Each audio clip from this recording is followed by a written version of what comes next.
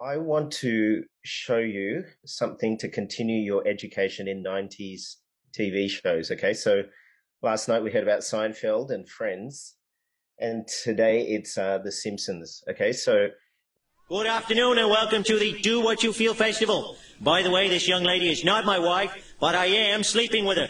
I'm telling you this because I'm comfortable with my womanizing. Yeah! To usher in this new era of feeling good is the godfather of soul, James Brown. Ow! I feel good.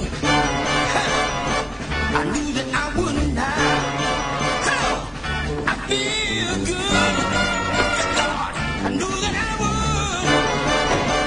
Oh, so good, so good. I got you.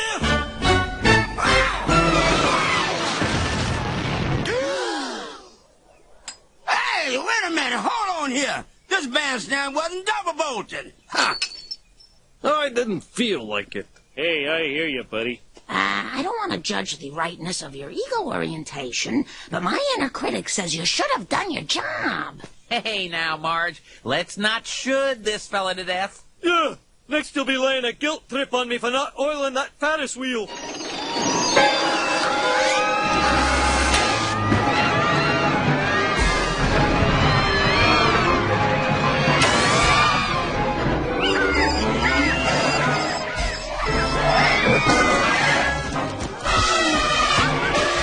In the spirit of the occasion, I must tell you what I think. You two screwed up royal. You know, I really don't feel like being blamed. I feel that you should shut up. You know you really irritate me, Skinner. What with your store-bought haircut and excellent posture. Mister, I can't stand the sound of your voice. Oh, really? Oh, now, there's no need to resort to violence. Oh, sure there is. gracious Father God, we know, as Miriam shared with us, we know that this is revealed from you, grace and truth that comes through your Son Jesus. It's not made by people. So please open this truth and grace to our hearts, that we would know and see Jesus clearly and turn to him and live for him. In his name, amen. Last night we explored the first two topics relating to community. God made us for community, but we broke that community because of our sin.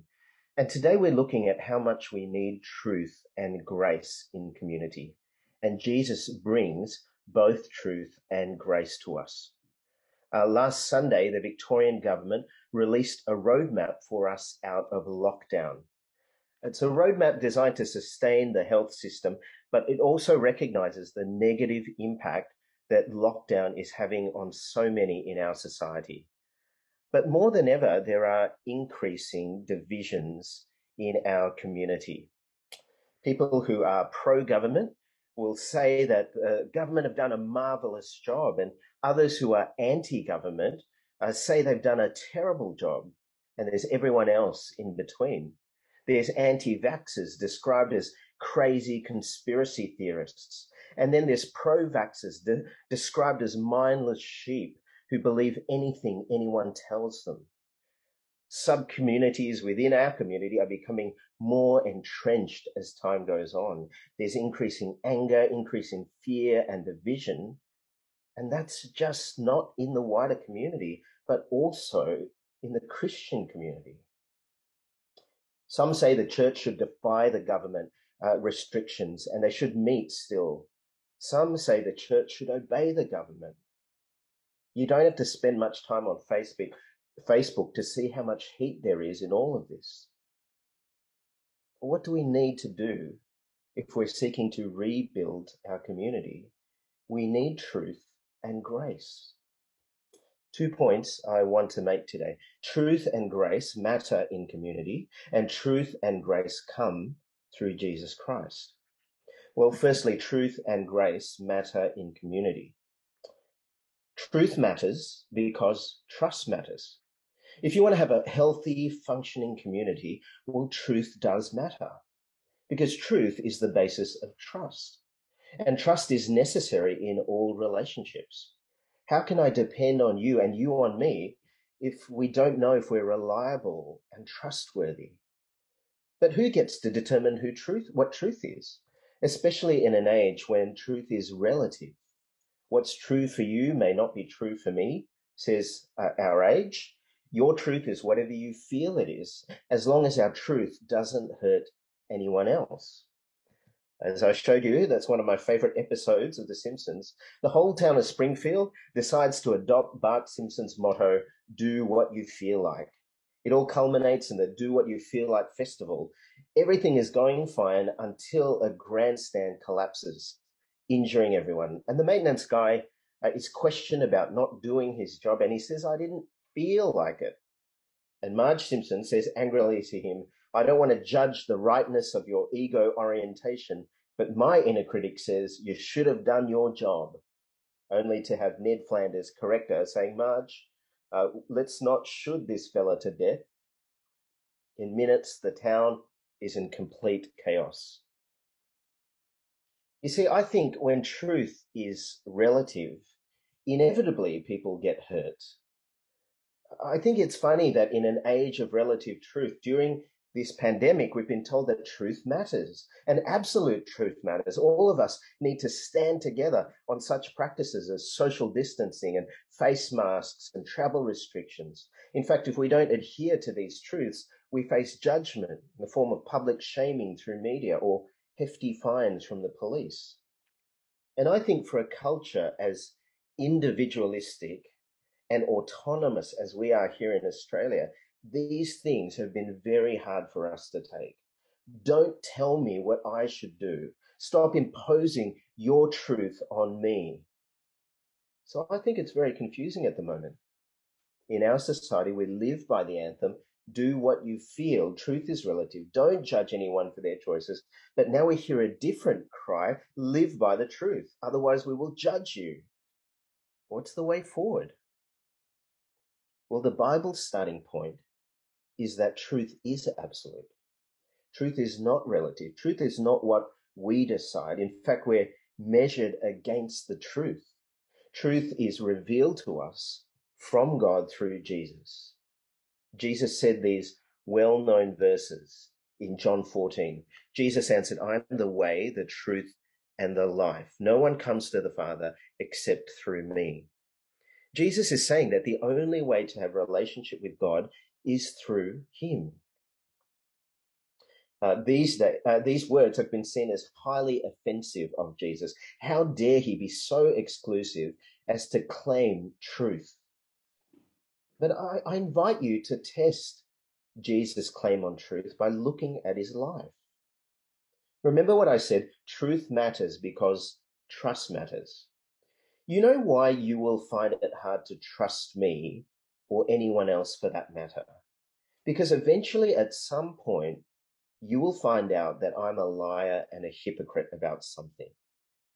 And I think the same applies to you. Eventually, you will also be a liar and a hypocrite about something. I invite you to read one of the Gospels of Jesus and test him to see if the things that he says are consistent with the way that he lives and the things that he claims. I think you'll see that Jesus is the truth. He is completely trustworthy, just as God is trustworthy. Truth matters to God because justice matters to God. God made the world and he made us for community, but God also expects accountability in community. Justice is a characteristic of God. God is righteous in all his dealings with us. It's only fair then that he appoints someone to judge, and that is Jesus. In Acts 17, verse 30, Paul says, in the past, God overlooked such ignorance, but now he commands all people everywhere to repent. For yes, Saturday, when he will judge the world with justice by the man he has appointed. He has given proof of this to everyone by raising him from the dead. Truth matters to God, so everyone will face this day of judgment. And while that is something that people find objectionable about Christianity, imagine a world without justice, where corruption and violence and negligence had no consequences.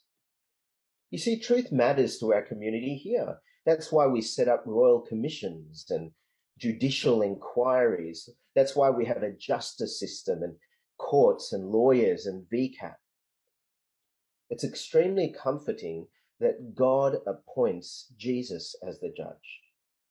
You see, unlike sinful people, Jesus is not inconsistent. He's righteous. He knows the truth. No secrets are hidden from him. And he's impartial. He's not prone to being bought off or biased. He's blameless. He's not corrupt. And he has a right to judge because he's the truth. But not only does truth matter, but grace also matters. You see, grace matters because of who we are. In recent years, we've seen the rise of cancel culture. That's where someone is outed by the community as being offensive in some way, whether that's racist or sexist or something else which the community finds offensive. Perpetrators are named, shamed, and then they're boycotted. They're effectively kicked out of professional and social circles. In other words, they're cancelled. And statues of historical figures have been torn down for their past sins. Celebrities and high-profile figures have been shamed online. And cancel culture has been seen as something empowering to victims against their abusers in a collective voice. It's a good thing to call out sinful behavior, but there's a dark side to cancel culture. And I think people are starting to notice this. What if you're on the receiving end? What if you're the one defined by your past? What if all your mistakes and your indiscretions and your secret sins were displayed in front of everyone? And what if you were named and shamed and then cancelled by your community? You see, the trouble is, all of us are guilty when measured against the truth. Paul says in Romans 3, verse 22, "For all have sinned and fall short of the glory of God." The objective standard, the measure of truth that all of us are compared to is God himself. And all of us fall short, like an arrow missing its mark. We miss the mark because of our sin.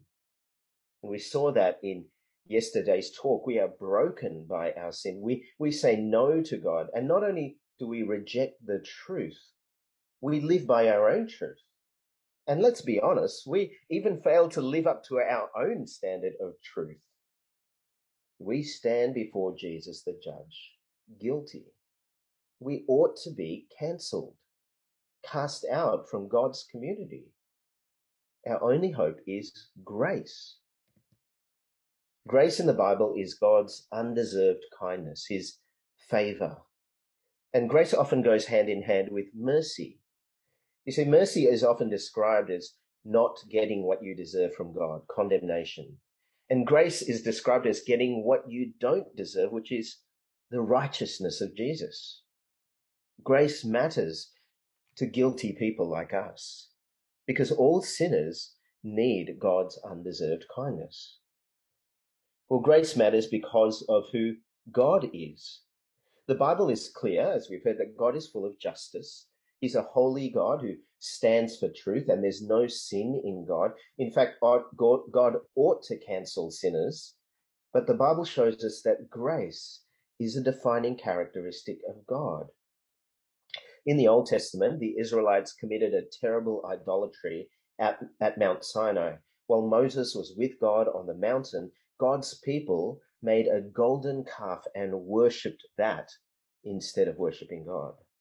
And God's angry. He's angry enough to wipe them out from history.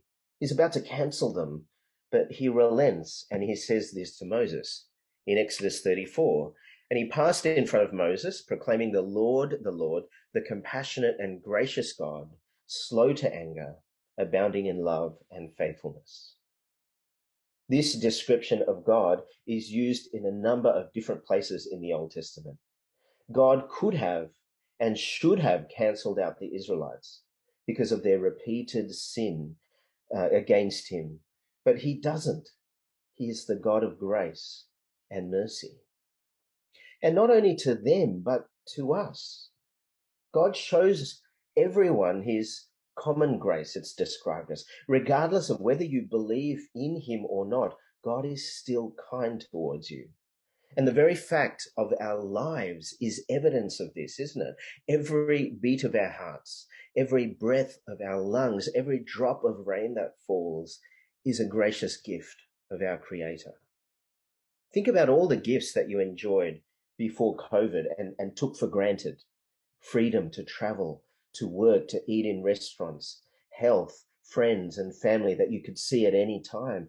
Each and every one of these things were gifts from God, not entitlements, gifts of grace. But God shows us his grace in an even more pointed way through his son, Jesus. Truth and grace come through Jesus. This is our second point of the talk. Jesus is truth because of who he is, the eternal Word who created the world. John 1 verse 1. In the beginning was the Word, and the Word was God, and the Word was with God. He was with God in the beginning. Through him all things were made. Without him nothing was made that has been made. In him was life, and that life was the light of all mankind. In the book of Genesis, before anything was in existence, before God said, "Let there be light," before he brought something out of nothing, Jesus was there. In fact, Jesus was the Word that was bringing reality into existence. So reality is defined by Jesus. What is true in this world is defined by Jesus, our Creator. He made everything. He made us. But how did we respond to the truth? Verse 9, the true light that gives light to everyone was coming into the world. He was in the world, and though the world was made through him, the world did not recognize him. Jesus didn't come into a thankful and receptive world, but a world that rejected him. A world in darkness hates being exposed by the light. We don't like being exposed by the truth. Last year, after the mishandling of hotel quarantine by the government and many weeks of lockdown, there was clearly anger being directed at the government and a demand for accountability, which is why we had an inquiry, and it's why some people in the government lost their jobs. Here's a sign that someone posted in their garden in my neighborhood about our premier. Dan, you can't handle the truth. Accountability matters, doesn't it? Because truth matters. But we have an interesting relationship with the truth, don't we? We always want others measured up against the truth. But I think all of us struggle to have that same truth applied to us. We're ready to reject others when they fail to measure up. But what if that same measure was used against us? How would we feel then? That's why Jesus is also confronting. Jesus is the light of truth.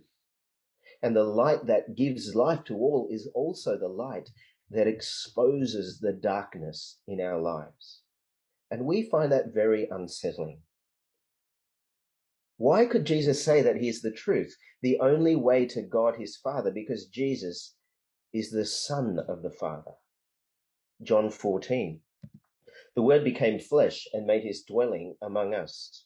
We have seen his glory, the glory of the one and only, who came from the Father, full of grace and truth. In one sentence, John makes a stunning statement. The Creator became a creature. The one who made us became one of us. In Jesus, we see the glory of God. We see something of the magnificence of God. Truth from God is not at arm's length. Many have that view that God is distant and impersonal, but God didn't send a PR person to reveal himself. He sent his one and only Son into the world. God's truth is close and personal. In the Old Testament, when God revealed his glory to Moses, Moses was at risk of being consumed by God's glory. So God shielded Moses from experiencing the fullness of his glory. How could a sinner experience the glory of God and survive? But in John, we're seeing something even more glorious than what Moses saw. How is that possible? because Jesus is both truth and grace. Verse 16, out of his fullness, we have all received grace in place of grace already given. God's Old Testament law is truth, and truth only points out your guilt when you break the commands of the law. God's law was not able to bring us into right relationship with God. We need more than truth. We also need grace. In Jesus, we find this grace. John makes a point of saying that God's grace, his undeserved kindness, is abundant. Grace in place of grace already given. God is not stingy towards undeserving sinners like us. We see this grace in the love that God has shown to the world in sending Jesus. For God so loved the world, he gave his one and only Son, that whoever believes in him shall not perish but have eternal life. For God did not send his Son into the world to condemn the world, but to save the world through him. God loves the world that hates Jesus. If Jesus was just truth, he would condemn the world. But Jesus is also grace, so he loves the world that is guilty for hating him. And in the ministry of Jesus, you see both truth and grace. Jesus was truth when he confronted the hypocrisy of the Pharisees. Jesus preached about truth. Jesus preached about hell more than he preached about heaven. Jesus didn't pull his punches when he told the rich ruler that he had to give up everything in order to follow him. Jesus followed the law by keeping the law's commands. Jesus is all truth. But Jesus is also grace. He's grace when he ate with the tax collectors and sinners, even when others shunned them. Jesus welcomed children and touched lepers who others had no time for. Jesus welcomed women with dignity who were treated as inferior. He welcomed the hardened criminal into paradise, dying on the cross next to him. Jesus is all grace. And the truth and grace of Jesus finds its ultimate expression in the cross. The glory of God, the Father, and the Son in all its fullness. This is what Jesus prayed about the hour of his death, the night before he died, in John 17.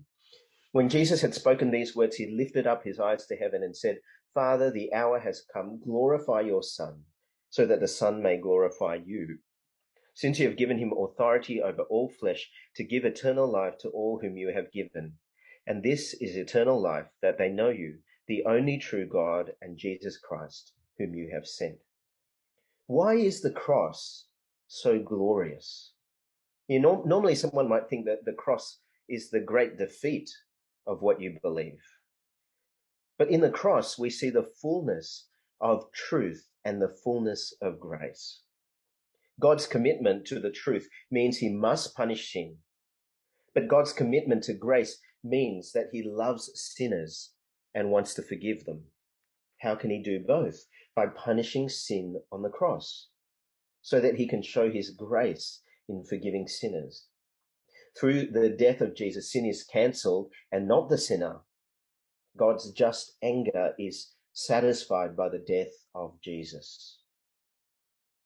It's very hard, isn't it, to find both truth and grace in a relationship. Usually we get one or the other. You see, truth without grace, it's like the blow of a hammer, isn't it? We're being told something harsh and someone says it's for our own good, but it just feels like you're being pounded. Someone's just getting something off their chest. But grace without truth, it's soft and indulgent, isn't it? People tell you what you want to hear. It sounds nice, but what if what I'm doing is actually killing me? Grace without truth is a kindness that slowly kills, like eating a diet of marshmallows. Jesus is not either or.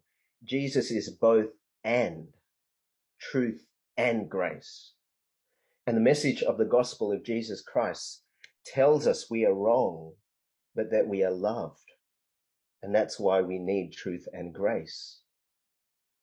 This is how Tim Keller puts it. The gospel is this: we are more sinful and flawed in ourselves than we ever dared believe. Yet at the same time, we are more loved and accepted in Jesus Christ than we ever dared hope. Truth: we are more sinful and flawed than we ever dared believe. Grace: we are more loved and accepted in Jesus Christ than we ever dared hope. I don't know how many relationships you have where someone sees you at your very worst and gives you their very best. And that is exactly what Jesus does. This is the cross of Christ. This is the good news of Christ. This is why every single one of us needs the truth and grace of Jesus. Have you ever experienced truth and grace? If not, Jesus invites you to come to him. And not just once, but to keep coming back to his truth and grace, keeping your eyes fixed on the cross of Christ. And if you're a follower of Jesus, well, you need to show this truth and grace to others. In fact, every time we share the gospel with someone, we are sharing a message of truth and grace. You're a sinner, truth. God welcomes sinners, grace. In fact, God's people should be a community of both truth and grace. Okay, I want you to write 2 sentences down, 2 sentences that will help us rebuild as we come out of lockdown. 2 sentences that would revolutionize our relationship with God and with others. Are you ready? Here they are. Write them down now. I'm wrong. Please forgive me. You're wrong, and I love you. I'm wrong. Please forgive me. This is a statement that recognizes when you fail to live up to the truth. But it's also humble enough to seek grace. This is how every Christian begins the Christian life, begins their relationship with Jesus. And that is how we also should relate to each other. Each month with the Lord's Supper, this is the meal that reminds us to keep saying to God and to each other, I'm wrong, please forgive me. So often the thing we hear when someone does the wrong thing is this: I'm not wrong. I'm not sorry. Or this one, you know, the fake apology. I'm sorry that you feel this way. These are proud, defensive statements designed to protect yourself. And this should not be the way for the people of Jesus. We surrender our pride. We recognize that we're liars, that we're hypocrites, and we need to keep learning to say, I'm wrong, please forgive me. I want you to think of a relationship where you need to say those words to someone. I'm wrong, please forgive me. Truth and grace like that can transform a relationship. Ask God for strength to go and say it to that person. You're wrong, and I love you. This is a statement that recognizes truth. You're wrong, but it doesn't give up on the person. That's grace. So often the message we hear in our cancel culture is this: you're wrong and I hate you. Every time someone writes an anger-filled comment online, every time someone issues a hateful expletive at a politician, every time someone yells at a driver on the road, every time someone refuses to forgive someone who is sorry, that is proud, that is attacking. Or we hear this statement: you're right and I love you, when deep down we actually know they're wrong. That's a lie, isn't it? It's not the truth, and it's not good for the other person. The thing that Jesus did so well in his ministry to others is that he could say to people, you're wrong, but I love you, all the time. This was what Jesus' ministry was all about. He told people they needed to repent and turn to him. In other words, you're sinful. In other words, you're wrong. You're doing the wrong thing. You need forgiveness. You need to change. But at the same time, He would do that with tears of love in his eyes. He would do that with compassion for people who hated him. He would do that with the eagerness to forgive and welcome people to him. And he was even willing to pay the cost of that forgiveness on the cross. Such truth and grace should be the way for the people of the cross. For we know the comfort of our Saviour, Jesus, who said to us, "You're wrong and I love you." This is truth and grace, isn't it? Learn how to say, "You're wrong and I love you."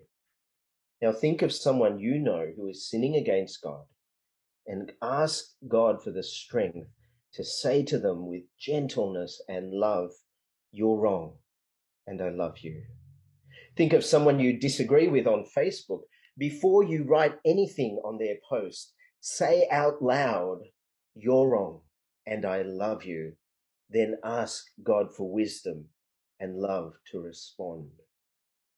Vaccines, lockdowns, the role of government, the relationship of the church to the state, these are important issues that are currently being discussed in the wider community, in the church. We should be talking about them. And these are issues where we can show love for our neighbor or not. These are issues that can divide brothers and sisters in churches or bring them together.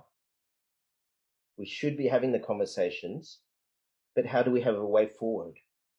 Regardless of what position you hold on these issues, the next time you go into one of these conversations, remember truth and grace. Be prepared to use those two statements in your conversation. "I'm wrong, please forgive me. You're wrong, and I love you." Truth and grace matter. In our community, truth and grace come through Jesus, and we need his truth and grace, and we need to show his truth and grace. Let's pray. Gracious Father, we thank you that in Jesus we see both truth and grace. We need both. We know that accountability and justice and righteousness is good, and yet we're so aware that we fall short. We're sinful. We desperately need your grace. Thank you, Father, that you want us to be people who reflect Jesus to others. We pray that you might help us to do that within our churches, but also to the wider community, that they might see the glory of Jesus and turn to him and experience it for themselves. We pray these things in Jesus' name. Amen.